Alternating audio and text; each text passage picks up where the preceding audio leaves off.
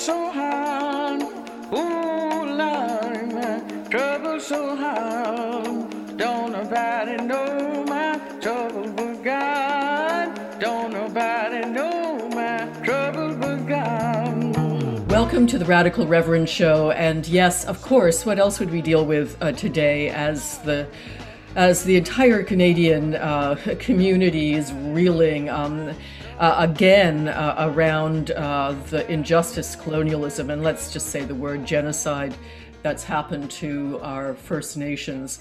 With, of course, the finding of the bodies of the 215 children in Kamloops. I've got a couple of people on today's show to talk to us about that, one provincial and one more federal. And provincially, I'm so delighted to have Saul Mamakwa on the show. Saul is the MPP for Kiiwetinoong. He's Kingfisher Lake First Nation on Treaty 9 territory. He's part of that group. And Saul, before he was elected, was lead health advisor for Anishinaabe Aski Nation, working on the health transformation for 49 Anishinaabe First Nations across the north of Ontario. Saul, welcome to the Radical Reverend Show. Thank you for having me here. It's good to be here. So let's jump in. You are a newbie. You were elected in 2018, and you've lived through quite a session, unprecedented, at Queen's Park. So talk to us a little bit about what it was like to be new there, and again, maybe some learnings that have come out of this last 3-year period. Thank you for that question. I know that certainly back in June 2018 when I got elected, and of course that summer we had a summer session, so it was like about 6 weeks later we are actually sitting in the chamber, and I remember sitting there, and I think on the first day of question period, I remember this particular moment. I was looking around the building, how the building is built, and look around, and I asked myself, like, what the F am I doing here? And it's just, that's kind of how, and then all of a sudden, on that first question period, I was, I think, number 3 or number 4 on the question lineup, because one of the things that happened is they removed reconciliation within the ministry itself. And so that was my question that was prepared for me. So I saw you're going up on number 3 or number 4, and then so that was and I think I sat right behind the leader as well, the leader of the opposition, and Horvath, and when they started out questioning, and how hard they go at each other, that the premier and the opposition, like it really scared me. Yeah, I mean, I remember, because I was there, of course, too, and I was used to, coming from the church, I was used to preaching, right? But you don't get heckled, And also, one of the veterans who's still there said to me, the first time I stood up to ask a question, my knees almost gave out, I almost passed out. People don't understand how terrifying it can be to stand in that place and open your mouth, So congratulations, you did it.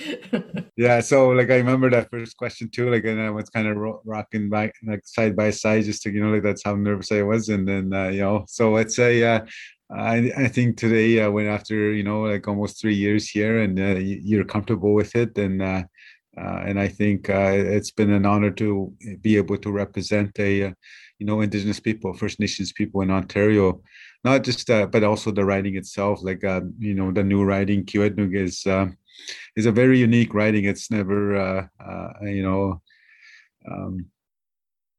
it's never it's a unique. We look, the people down in Toronto don't know who we are, or where we come from, and the different things the challenges, the barriers, and the things that we have are different from what you would see in Toronto. Yeah, tell us about that. I mean, tell folk, because the show goes out everywhere on podcast, but on the radio, of course, on CIUT, it goes out, the southern part of Ontario and some of the states. So I don't think people, unless they've been to a First Nations community, really understand. Help us. Yes, so Kiiwetinoong is a new riding that was created in 2018, and I represent 31 First Nations. 24 are flying communities, meaning they don't have access to roads. It's just airstrips, airports, gravel airports, gravel airstrips, and there's three treaty territories: Treaty Number 9, Treaty Number 5, and Treaty Number 3, and so uh, like I bring a different perspective on what, the issues that we face as First Nations people, how the feds and the province treat First Nations people, Indigenous people across Canada, across Ontario. And, example is access to clean drinking water. Like Sherry, example is access to clean drinking water. And like right now, today, we have 16 boil water advisories in the riding.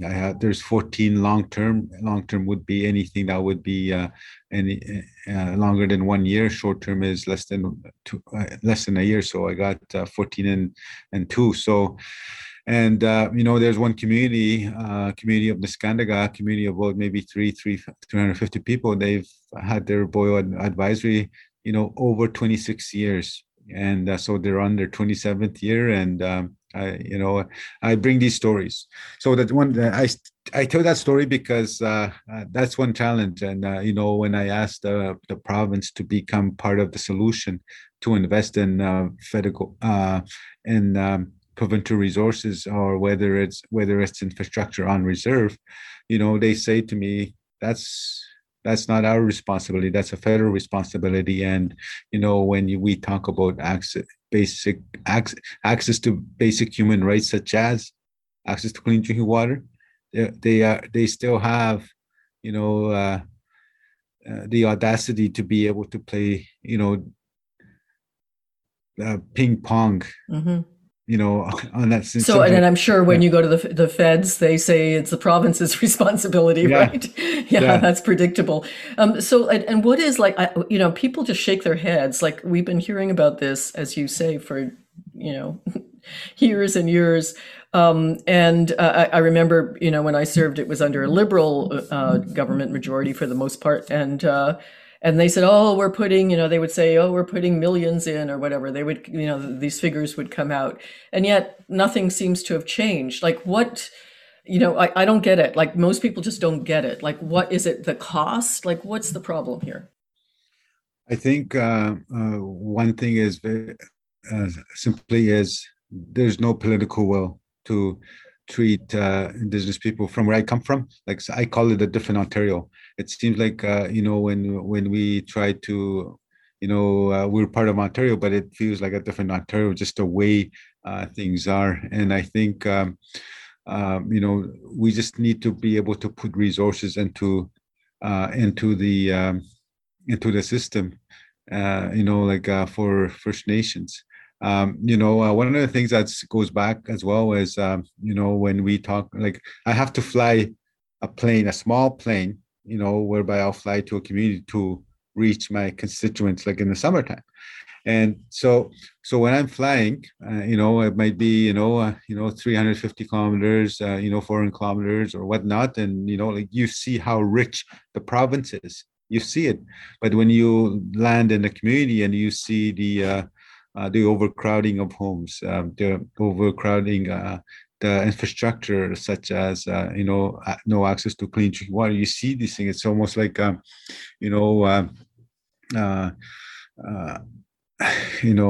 state-driven poverty, and you see it, and what's going on, and then I think that's really important that that the communities,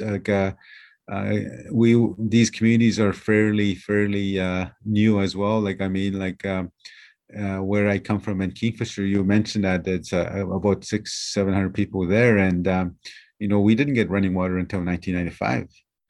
And but still, I know currently they do not have access. They do have access to, like, the function and the functionality of the water treatment plant, and the sewer system is working okay there, but it's other communities. So I think it's really important that to recognize that there's just no political will, and Ontario and Ontario and Canada actually signed with Treaty Number 9, and out of the number of treaties, 1 to 11, Treaty 9 is the only treaty that was signed by the province, and which means treaties are meant to kind of we'll share the resources, we'll share the benefits, and that's not happening today. And so that's always that's the reason I am here. I think to be able to address things from a perspective, like, because you talked about the previous Liberal government. I think I see how oppression works. I see how colonialism works. I see how racism works, because programs, services, funding come and go, and that's the same with governments. They come and go, but we are still here. And I think they actually incremental change perpetuates the colonialism.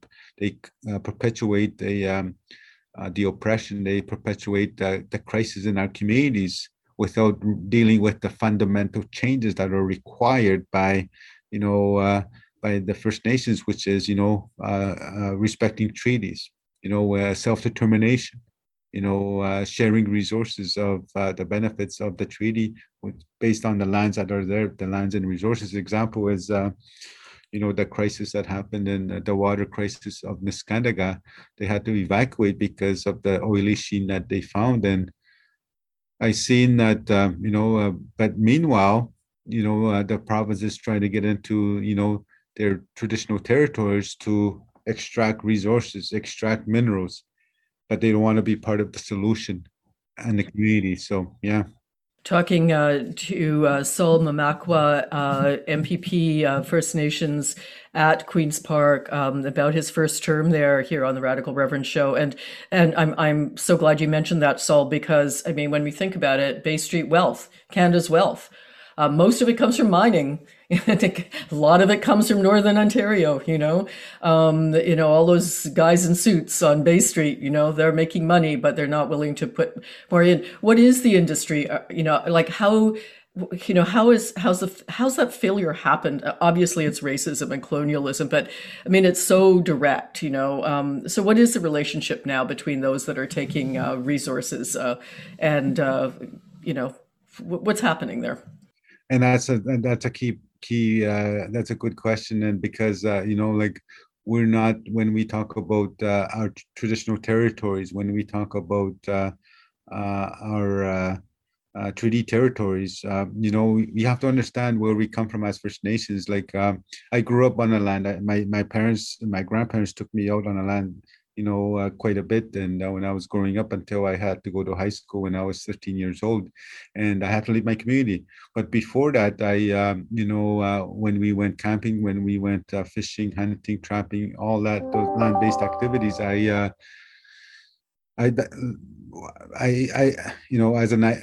a Anishinaabe, as a First Nation, as an OG Cree, I learned everything from the land. That the history of why the names of the points, the islands, the creeks, all those places. I learned it in my language. I learned about the names of the plants and the animals, the fish, everything in my language. And I think it's really important to recognize that, we have always been caretakers of the land, and without the land, who are we? And that's why we need to be able to determine, like, that's why communities are very protective of the traditional territories, and make sure that there's that they're at the seat, that they're at the table, making decision-making table to, if there's going to be any development in there, because they like, that's where we come from. Is the land, is that's who we are. Because it's not like, if we lose that, like, say for example, should we lose our language, where do we go? It's not like we can go back to our country, whether it's China or wherever, right? Because that's so important, and people don't understand that. We cannot continue to, and we need to be at that table. We need a process that works for us. And right. Exactly. And of course, now we are all reeling from the discovery, as I started to say, of the 215 children buried in Kamloops. But this is, in a sense, sadly, nothing new, right, from the residential school tradition. I mean, some 3,200 children lost their lives in that process, and it's had lasting impact. So when you heard the news, this latest awful news, I mean, what were your reactions? What should we be doing in terms of reparations here? I think it was Friday morning. I seen it, and I seen it in social media. I shared it, and I read through the story, and it almost like was I didn't know how to take it, and but it took me a couple of days to just process it. It really.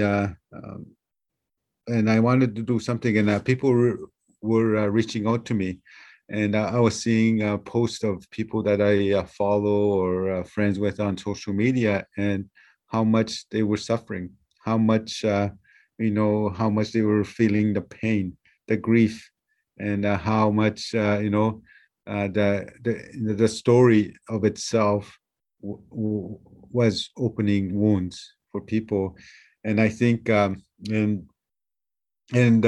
so this is what happened. It was on Saturday evening, and I remember I phoned my staff and said, you know what, I need to make a statement tomorrow, and I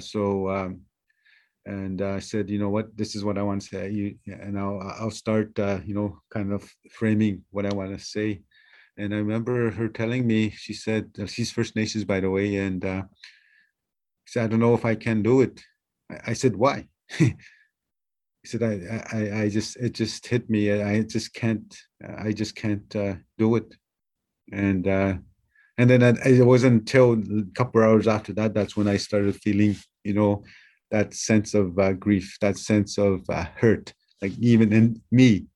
And so I got that statement out on Sunday, and it really, I think it's a really, that deaths of our children is a crime against humanity. It's something that the country of Canada has never treated as such.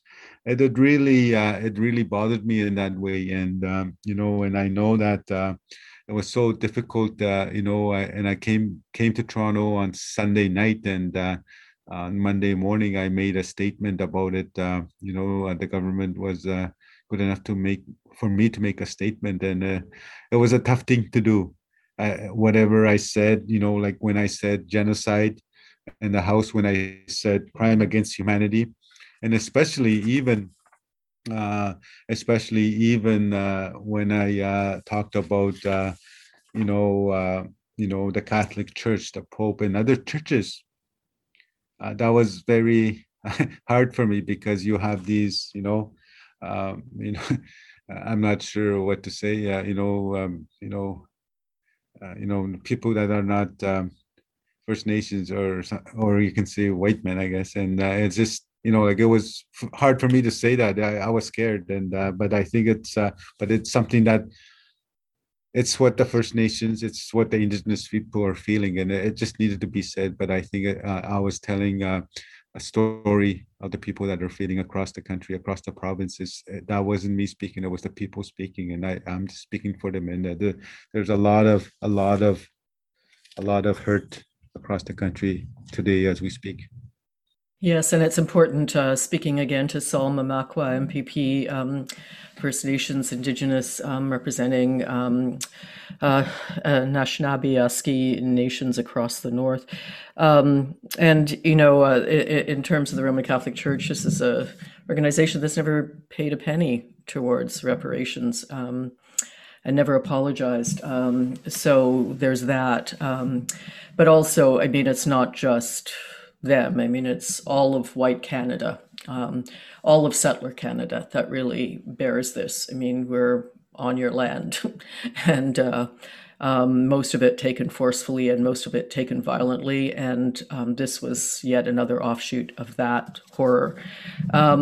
So the way forward, Sol, I mean, what needs to happen? Obviously, money needs to go into your communities to solve the water problem. What else needs to happen? I mean, what needs to happen? I know. I think there's a number of things that need to happen. I know, like I think that one of the things I asked both levels of government on Monday was, to provide resources to search again, another residential school sites, and it's really imperative that they do that because, but those searches should be Indigenous led. It should be First Nation led. Not every process will be the same on because like different communities, different First Nations, different survivors will have different approaches to that, the searches. And I think that's one of the key things that needs to happen.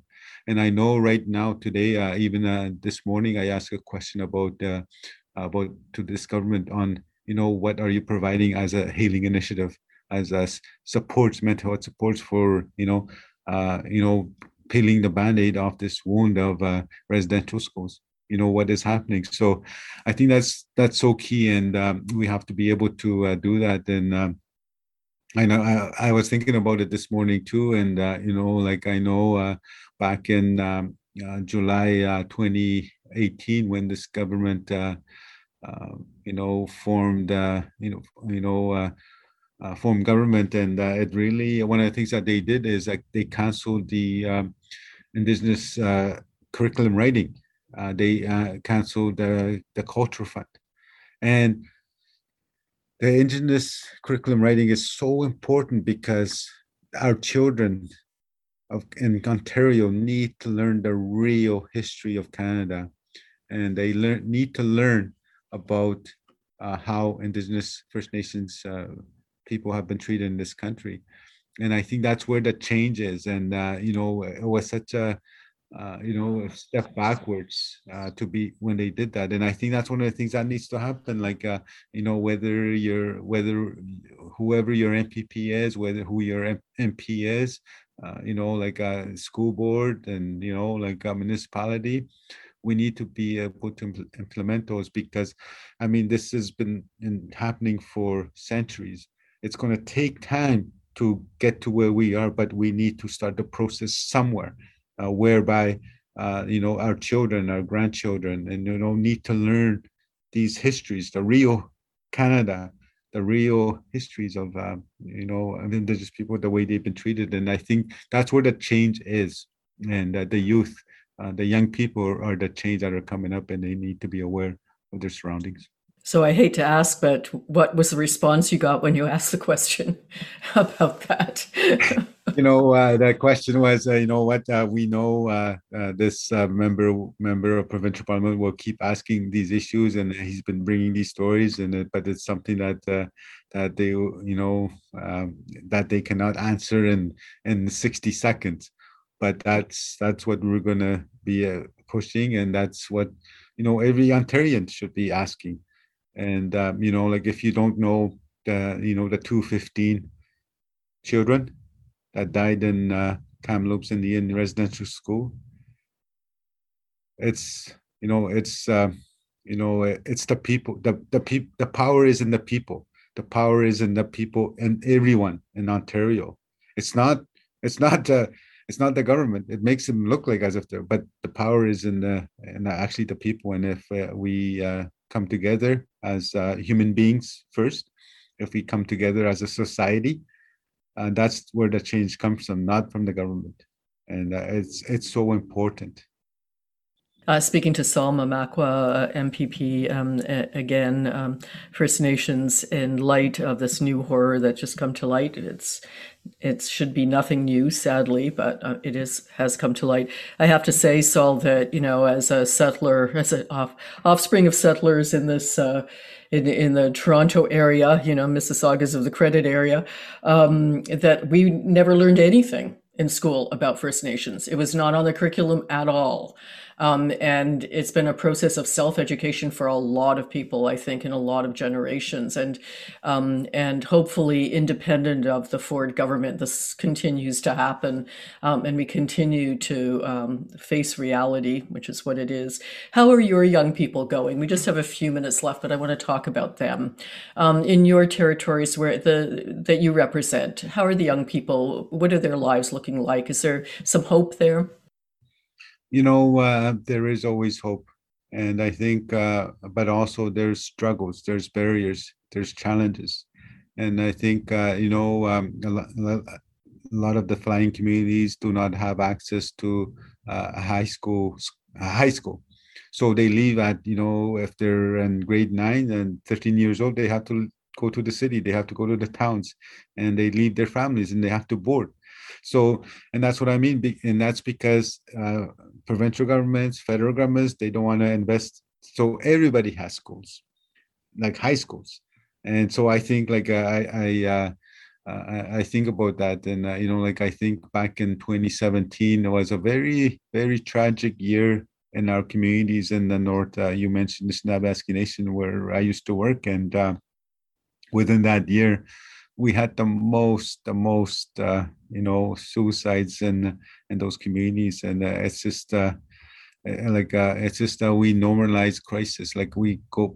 There's perpetual crisis in our communities because we have to understand, like, access to clean drinking water, a lack of access to proper education and economic development, and the overrepresentation of youth and Indigenous people within the justice system. We have to understand these are colonial systems. These are systems that we never built. It's built by a settler government on us, and so that's the system that the system kills our people. And I think, but there's always hope. There's always hope because people are going back to the lands. People are going back to the where they came from and relearning of who they are, the identity, the way of life, and it's that's who we are. And again, governments come and go, but we are still here, and we will continue to be here.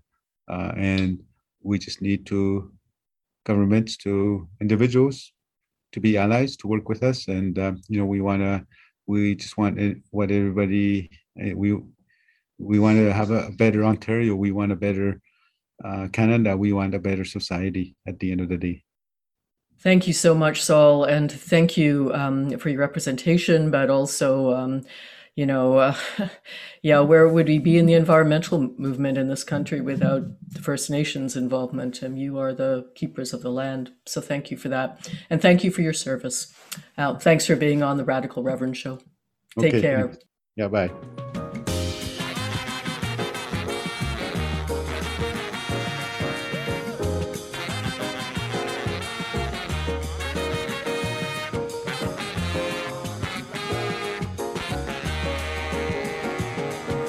Welcome back to the Radical Reverend Show. I'm so delighted to have with me MP Leah Gazan, and she is originally from the Wood Mountain Lakota Nation Treaty 4 territory. You'll probably recognize her name because she's the one that brought in that really important bill for guaranteed livable basic income, basically saying that if the government can do it for CERB, they need to do it all year round and forever. She's the MP for Winnipeg Centre, got elected in 2019, has gone across the country for Romeo's Bill 262 on Indigenous human rights, the Indigenous Human Rights Act. And prior to being elected was president of Social Planning Council. She's also been very active on the environment file. Leah, welcome to the Radical Reverend Show. Thank you so much for having me. So let's just start right in. Just recently, Trudeau tabled the response to all of the presumed work that had gone into, and a lot of work went into it, missing and murdered Indigenous women and girls.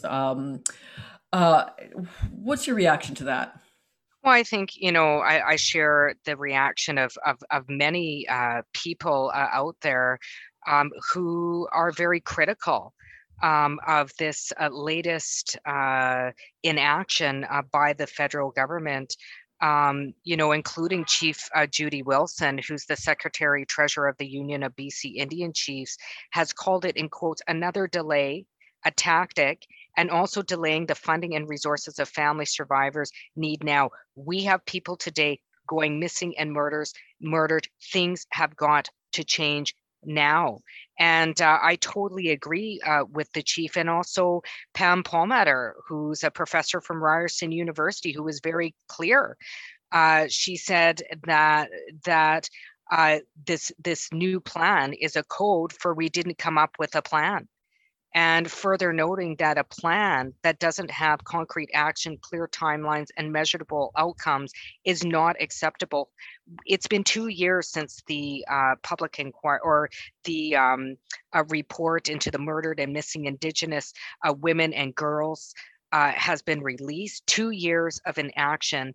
I've heard Minister Bennett use the pandemic as an excuse for slowing things down, when in fact we know rates of violence against Indigenous women and girls and Two-Spirit has massively increased. In fact, 400 times in some places. That should have urged the government to act more swiftly.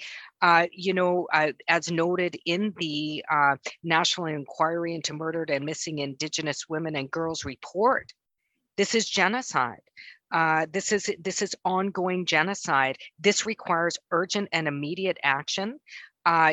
Coming up and releasing a national action plan with no implementation plan is a disrespect to survivors of violence and family members who still, many who don't even have answers about where their loved ones are. Mm-hmm. And we should point out too, Indigenous women and girls in this country are 7 times more likely to be murdered and disappeared. Yeah, so I mean, this and Pam has been very, very vocal about it, that this is ongoing genocide. Has there been a response from the response to this supposed report? By the government? Yeah. When in Well, period, what have they said? Well, I mean, in question period today, I wouldn't say there was a lot of questions pertaining about it. We know that the minister doesn't attend question periods on Friday. I'm hoping that this is really pushed next week. But, people are tired of all the rhetoric, all the rhetoric coming from this government. People just want to see action. As a longtime advocate, personal advocate to end violence against Indigenous women and girls, I'm tired of the rhetoric. I want to see action. And the fact that we see another report with no implementation plan, we have lost lives, girls and women during the pandemic. An example, the young Aisha Hudson. There was another woman who was found on the streets, perished on the streets during the pandemic in my riding. Women and girls are going missing in real time. Enough with the rhetoric, enough with the heartfelt, my heart going out to families and survivors of violence. Show us some heart by acting. Get real. It has just gotten to the point where it's beyond disrespectful. It's like upholding systems of genocide with their failure to act. So what should happen? What should they be doing in terms of implementing some kind of change to this ongoing genocide? Well, look, there's 231 calls. I put forward a motion 46 for a guaranteed livable basic income, call to justice 4.5. What does the Liberals do? In a unanimous consent, understanding it needs everybody's consent. Liberals across way, Trudeau's not interested. He said in the media, Liberal members voting against it across the way with their allies in the Conservative government. Unacceptable. There's 231 calls to justice. 231. A clear path forward. They need to put in place a national action plan to make sure that those 231 calls to justice are implemented.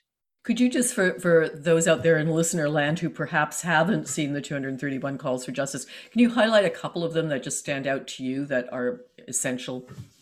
Well, certainly income, 24/7 safe spaces, low barrier safe spaces for women, girls, 2S, LGBTQIA.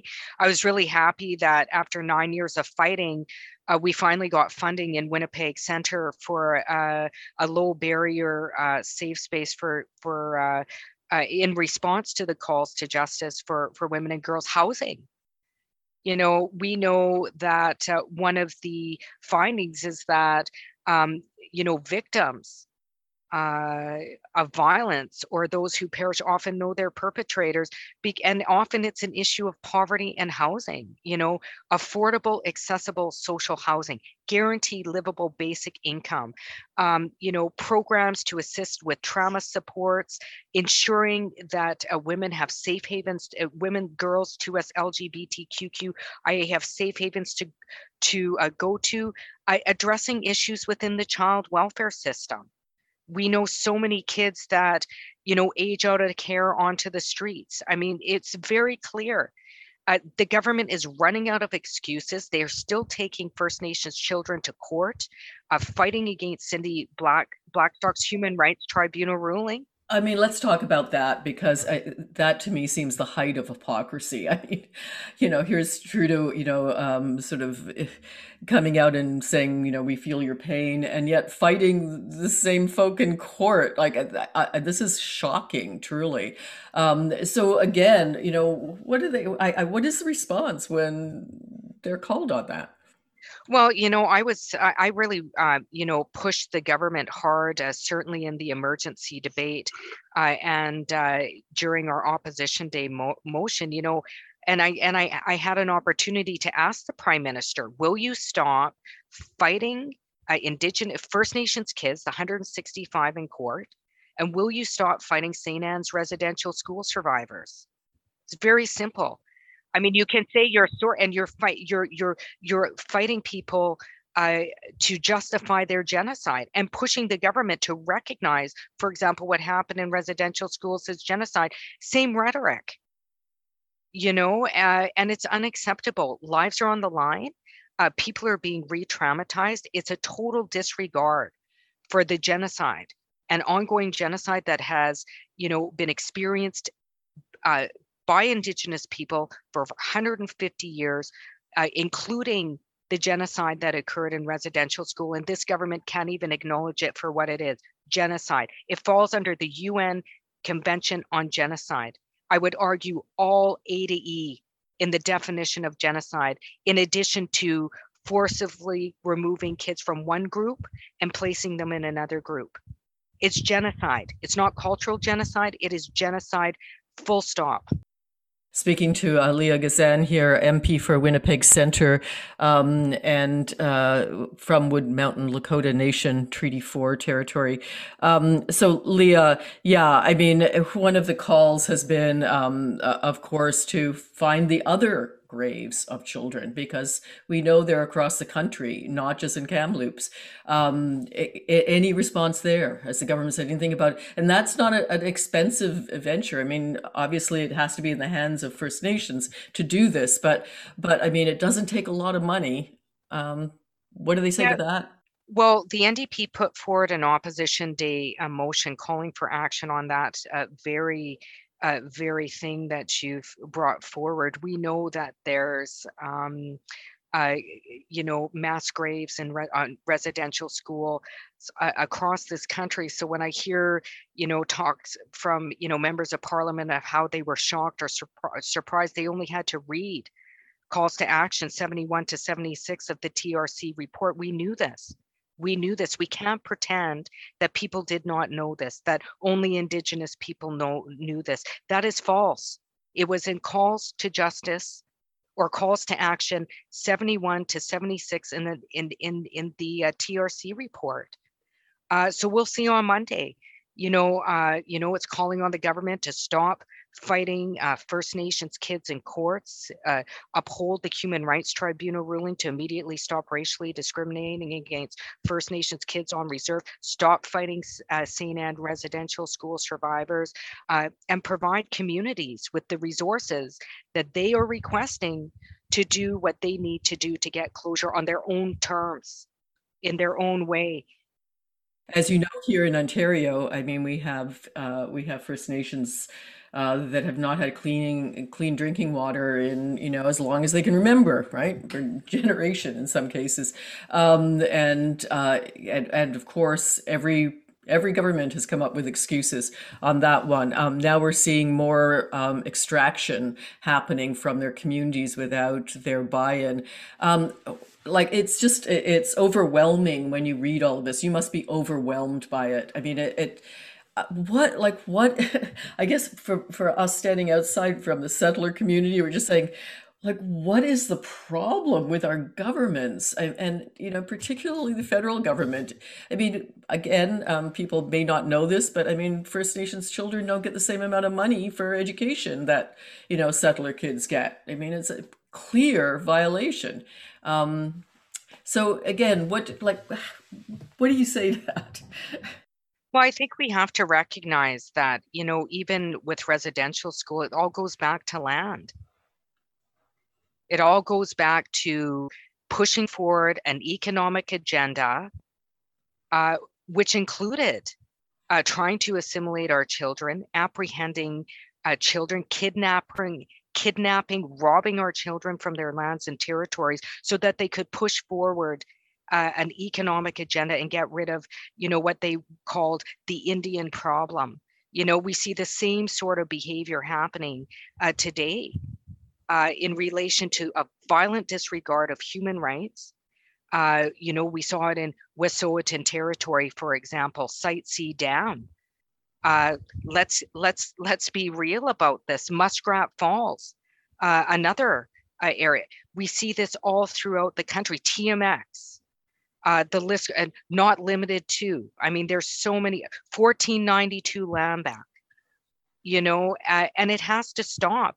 And we need to acknowledge that what people now call Canada, many people, was built on the violent dispossession of land of Indigenous peoples, built on the genocide of Indigenous peoples, and we still have a government, a federal government, that won't even call even residential schools for what it was, genocide.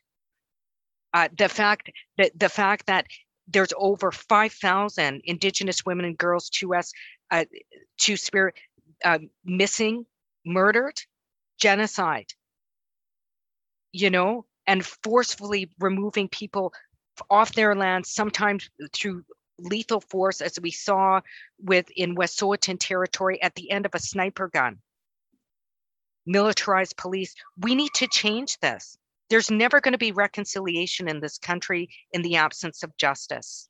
I wanted to ask you also, a number of folk have been tweeting or saying on social, that there are more children that are in care that have been taken from families for other reasons than were in residential schools. So it's still ongoing. And what is happening with that? I mean, yeah, go ahead. Well, I think, former Senator Murray Sinclair summed it up so well, I think a couple of years ago in the Globe and Mail, where he called the child welfare system the new monster, saying that, if it had been today, they would have been apprehending kids and placing them in child welfare. It's an absolute crisis, and it's born as a result of the human rights violations of Indigenous peoples, including taking away our children, whether it be through residential schools or through the child welfare system. We have to name it for what it is. Certainly Cindy Blackstock is one of my heroes. She has labeled it. We need to listen to truths.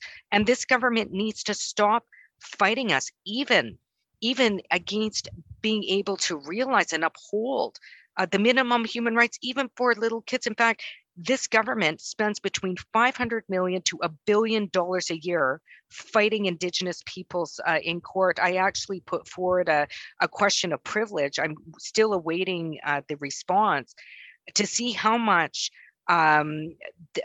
Minister Bennett's department has put in the budget to fight us in court. I'm yet to get a response, whether it has to do with resources, whether it has to do with denying our kids rights, whether it has to do with what we're seeing in terms of systemic racism and policing, healthcare systems where people literally are dying. Indigenous people are literally dying as a result of systemic racism. There will never be reconciliation in this country in the absence of justice. And we have an opportunity. We have an opportunity to not take the news of the 250 kids and just use it for a moment of sadness, but to lift up and respect their legacies by ensuring that all children in this country are afforded human rights. And I think that's the least we can do for our ancestors. And I call those children now our ancestors. You've been very active on the environmental file and brought in a bill about that, and I'd love to hear you talk about that for a minute. But certainly Indigenous are at the forefront of environmental battles, like right across this country. And again, as you say, it's about the land. It's about who owns it. And I had one lawyer on. I've had Schuyler Williams from 1492 Land Back Lane on the show a couple of times, and of course that's still ongoing, that occupation. But anyway, this lawyer said has been fighting literally for decades for one chunk of land in Ontario and is awaiting a ruling. I mean, okay, so talk about the environment and Indigenous for a minute. And For your sure. bill. Mm-hmm. For sure. I think it's important to recognize that like Indigenous peoples have less than 0.02% of the landmass now. And it's still not enough. When is it enough? You know, my bill, the Bill 232 I put forward, it of course got shot down, you know, called for the Climate Action Emergency Framework, consistent with meeting the climate targets by 2030, not 2050, and in respect and while upholding the United Nations Declaration on the Rights of Indigenous Peoples. It would have been the first, had it passed, the first legislation put forward, if it had passed by in the House of Commons, that would have held the Liberal government to account on Bill C-15, which is the full adoption and implementation of the United Nations Declaration on the Rights of Indigenous Peoples, a bill that was drafted inspired by Bill 262 that was put forward by Romeo Saganash, with amendments that was provided by expert witnesses in consultation with Indigenous peoples, civil society groups, to come up with that plan of action. We'll never achieve climate justice in the absence of fundamental Indigenous human rights, because most of the resource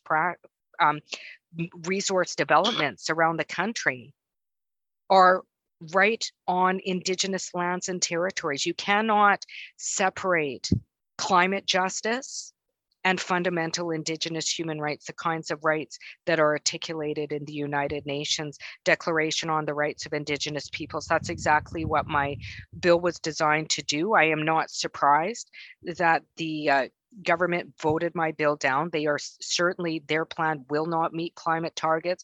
They've been very, very clear through their actions, spending $18 billion buying a leaky pipeline with 0% profit margin, that they are not committed to meeting climate targets.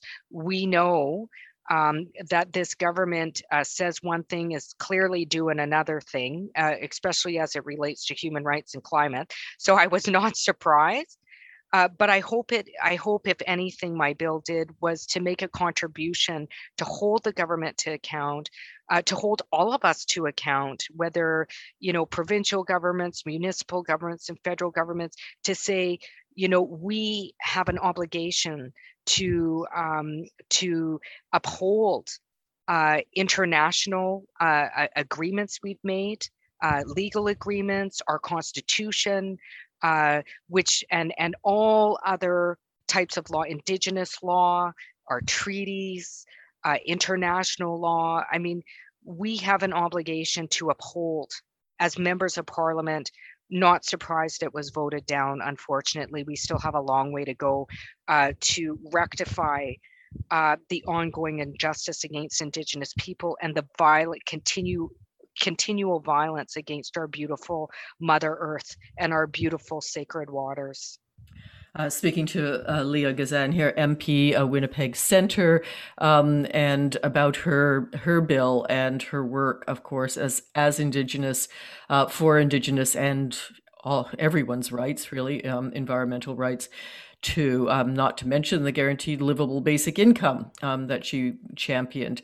I want to talk too about the uprising, Black Lives Matter, and of course Indigenous Lives Matter as well. I want to talk about the RCMP for a minute too, federal police body, because there's been a lot of talk, a lot of asks, and doesn't seem to be a lot of action. So what needs to happen with the RCMP, which was a colonial force designed to drive Indigenous from their lands? Mm-hmm. Well, first of all, they're still being used that way. I mean, if you look at what happened in BC, and is happening in BC on a lot of resource development, it's still the RCMP being called in to do their colonial job that they were designed to do. I think we need to name truth. It was called the Truth and Reconciliation Report. It wasn't, and they had calls to action, not calls to discussion, or, we'll only tell the truth if it fits our narrative. That's not the name of the report. It was called the Truth and Reconciliation Report. There's not going to be reconciliation in this country without truth. And one of the truths in this country is that, the violence against Indigenous peoples, and certainly Black, as we know in the Black Lives Matter movement, against BIPOC individuals at the hands of police. We currently have an inquest that's happening in Manitoba for the young Aisha Hudson, who ended up getting shot and killed by police after taking a bottle of vodka or whatever, and was in a car. She lost her life over a bottle of vodka. I think people need to realize that when they talk about justice, you need to follow the law. You can't break the law. That how easily, particularly Indigenous people in the area that I live around, are targeted by police. You only have to look at the number of people that have died at the hands of police to know that the majority are Indigenous peoples, even in urban settings. That is not an accident. That is not an accident. That is deeply rooted in systemic racism and ongoing colonial violence. We need to look at our current structures. Police shouldn't be doing mental health checks. It's the anniversary of the death of Chantal Moore today. Police shouldn't be doing mental health checks. That's not their role. We need to talk about Chantal a bit, like, again, for those who might not know that name. Yeah. Well, she died after police went to her place to do a mental health check, resulting in her death. We need to divest from all the money spent in policing, and we need to invest in healthy communities. What I was talking about, 24-hour safe spaces, for example, ensuring a greater investment in social housing. We know there's a direct correlation between poverty and rates of crime. People need, when you look after people, it's a good crime prevention strategy. We need to start investing in people and divest from punitive systems where we see no shift in society. And I feel that way strongly, and I'll keep pushing that forward. Well, you're a wonderful voice. Next steps for Leah in the House. What do you see? I mean, what are your thoughts? Is it going to be an election, not election? I think we're going to be in an election pretty soon. And, I'm just going to keep doing my job. Hopefully, my wonderful community of Winnipeg Centre, decides that I've earned the right to represent them once again. But until then, I'm going to keep focused. I have so much work to do in my beautiful riding of Winnipeg Centre, home of the Winnipeg Strike, one of the home of OAS. We are the best. I don't mean to brag, and I know people will debate. I think we are one of the best. I say the best riding in the country. We are the home of progressive thought, and I'm going to keep that tradition going. Yes, absolutely. Keep the tradition of the Winnipeg strike going, Leah. It's been such an absolute pleasure to talk to you. All the best. Anything else comes up, please let us know. And it was just on the guaranteed annual income before we leave you. It was interesting to me to note that the majority of liberals in one poll supported that, but yet the Yeah. leadership obviously doesn't. So, yeah. Yeah. So in saying that, you know, here's the thing. I'm asking for something very specific. We already have income guarantees in the country. OAS, for example, is an income guarantee. For example, EI, an income guarantee. Social assistance is another income guarantee. I say not livable. We need to take our current income guarantees, top them up to make them livable, and expand them out for those falling through the cracks, in addition to current and future government programs and support meant to meet special and exceptional needs, in addition to things like accessible, affordable social housing, pharmacare for all, dental care. Poverty costs a lot of money. I'm saying let's save on keeping people sick by honoring their human rights and invest in people. Let's put in a wealth tax. Let's go after offshore tax havens. Let's divest from fossil fuel industry. Everybody would be living high on the hog, including seniors in my riding on the verge of homelessness, if they, instead of spending that $18 billion on a leaky pipeline with 0% profit margin, they would have invested in people. So I'm saying let's divest from this growing, what I've been calling growing corporate dictatorship that is more privileged than the human rights of people and our Mother Earth, and let's invest in keeping our Earth clean and people now. Rock on, Leah. I love that. And we will close with that. Thank you so much for Thank being you on the so much. Radical Reverend show, and we will definitely have you back. So take Thank care you. and get yourself reelected. Yes, thank you. Take care. Bye-bye. Bye.